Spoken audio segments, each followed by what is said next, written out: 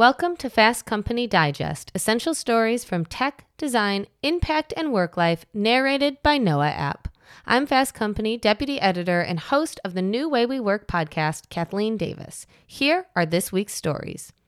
First, writer Sarah Bregel explains a promising new development for peanut allergy sufferers, a clinical trial of a new toothpaste that could prevent severe reactions with one special ingredient.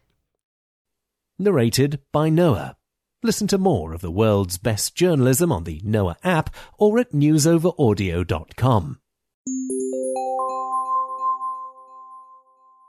For Noah, this is Jane Wing, reading from Fast Company, where on the 10th of November 2023, Sarah Bregel writes, "This toothpaste could treat peanut allergies.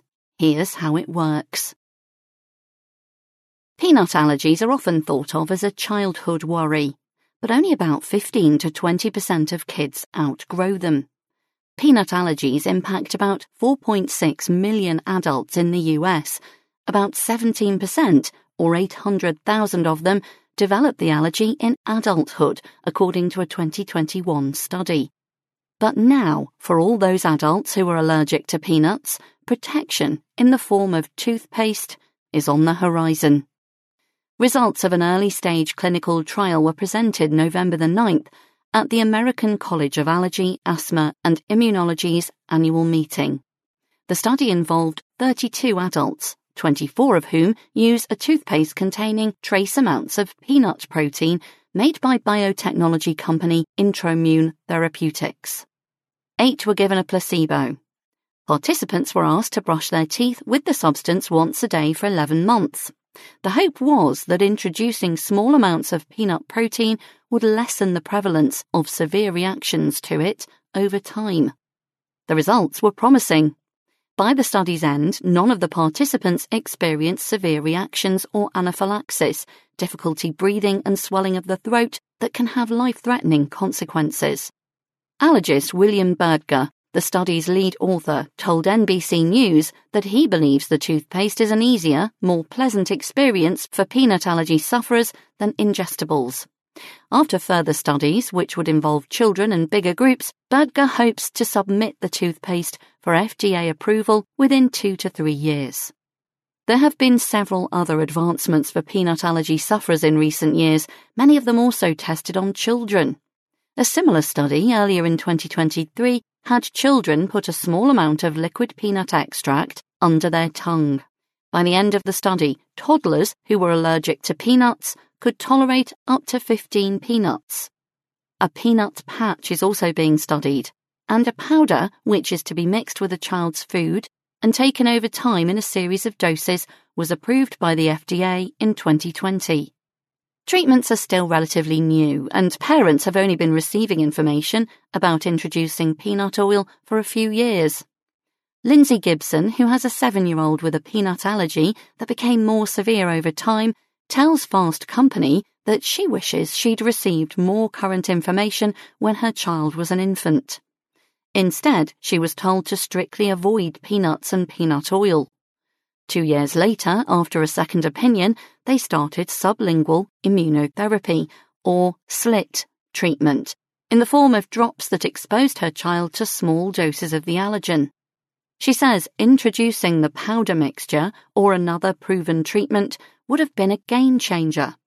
"I absolutely would have used them with my part breastfed, part formula feeding infant to prevent allergy development had I known about them in advance of the diagnosis." Gibson thinks the toothpaste sounds practical, but also notes an aspect that could potentially need more attention for children. "We can't do slit drops on days when my child has lost a tooth, because if too much peanut protein hits a little blood in the mouth, that could cause a reaction," she says. The same goes for days when her child is under the weather or has a fever, because introducing the protein could flood the system into a reaction. Whatever the treatment is, it's clear that introducing allergens sooner is better. And with peanut allergy cases rising, advances that could save people from the most severe reactions are more important than ever. You were listening to Fast Company, where Sarah Bregel writes, "This toothpaste could treat peanut allergies. Here's how it works." This article was published on the 10th of November, 2023, and was read by Jane Wing for Noah. And next, while many companies have adopted hybrid policies that have employees in the office in the middle of the week, contributor Vineet Jain argues that Mondays are the best days to work in the office. Could rethinking your schedule cure the Sunday scaries?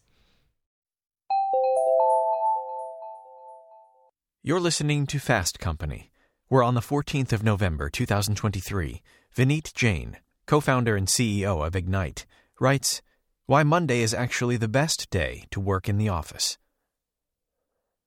As workplaces transition to hybrid work schedules, many have chosen to work remotely on Mondays. I think this is a mistake.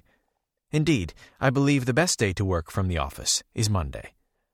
From work-life balance to team productivity, here's why Monday is the most important day to be in the office.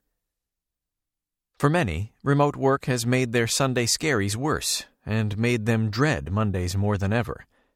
Without a physical commute, remote employees can face a tough mental block as they transition from personal life to a work mindset on Mondays. Unfortunately, this phenomenon is negatively impacting employee engagement and productivity at many organizations. It's time to put this chapter of work to bed by encouraging workers to get the most out of their Mondays. That is why I strongly believe the best antidote to the Sunday scaries is to make in-office Mondays merry. Fortunately, there are many ways you can make your Mondays more productive. Regular commuters are painstakingly familiar with midweek congestion, while Mondays and Fridays remain relatively quiet on the roads and transit lines. On the surface, this pattern makes sense. No one wants to worsen their Sunday scaries by thinking about Monday's commute, and Fridays are often viewed as a gateway to the weekend. When examining it from a more critical lens, you realize avoiding the Monday commute can come at the cost of productivity and engagement. Have you ever heard of the Monday blues? When employees approach their Mondays with little urgency and limited connection with others at home, it inadvertently leads to a lack of momentum and enthusiasm toward work. I noticed this trend when my company, Ignite, was fully remote. When the work week begins at home, the first few hours of Monday may slip away as employees sleep in, work out, prepare breakfast, and find themselves lost in a sea of asynchronous messages with coworkers, discussing weekly priorities, to-dos, and next steps. While employees can and should enjoy some degree of flexibility and personal allowances, after all, personal wellness translates to a happier and more productive workforce, this lackadaisical approach can quickly become problematic. At their worst, Mondays at home can create a pattern of lethargy and work-related dread, which can negatively impact employees' overall performance and job satisfaction. However, at their best, Mondays can be the perfect time to improve productivity and collaboration. In-person connections among colleagues are the lifeblood of a thriving business and, hence, a must for workplaces. And these connections start on Monday. A fresh in-office transition is prime time to reclaim what we traditionally think of as the worst day of the week. Starting the week in the office allows you to set a new tone and transform productivity on the day we had all come to dread. It might be an unpopular opinion, but trust me, your employees will come to appreciate it in time. Transitioning to an in-office Monday sets a powerful tone for the week, ensuring employees kickstart the week ahead with energy and purpose. When together in person, employees can quickly switch to work mode and collaboratively shape the agenda for the week ahead. Additionally, in-office Mondays discourage the tendency to sandwich the weekends with personal plans and help individuals avoid the distractions of home.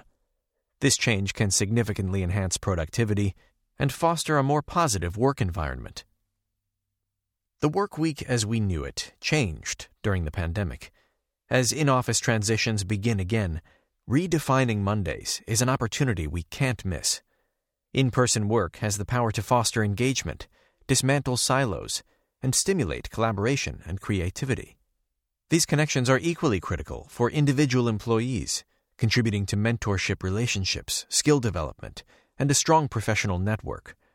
By initiating this transition now, you'll be well prepared to reap the benefits of a more productive and engaged workforce. The question is, are you ready to ditch the Monday blues and build better workforce habits? You are listening to the November-December 2023 issue of Fast Company, where Vineet Jain writes, POV, Why Monday is Actually the Best Day to Work in the Office. This article was read by Michael Satow for NOAA.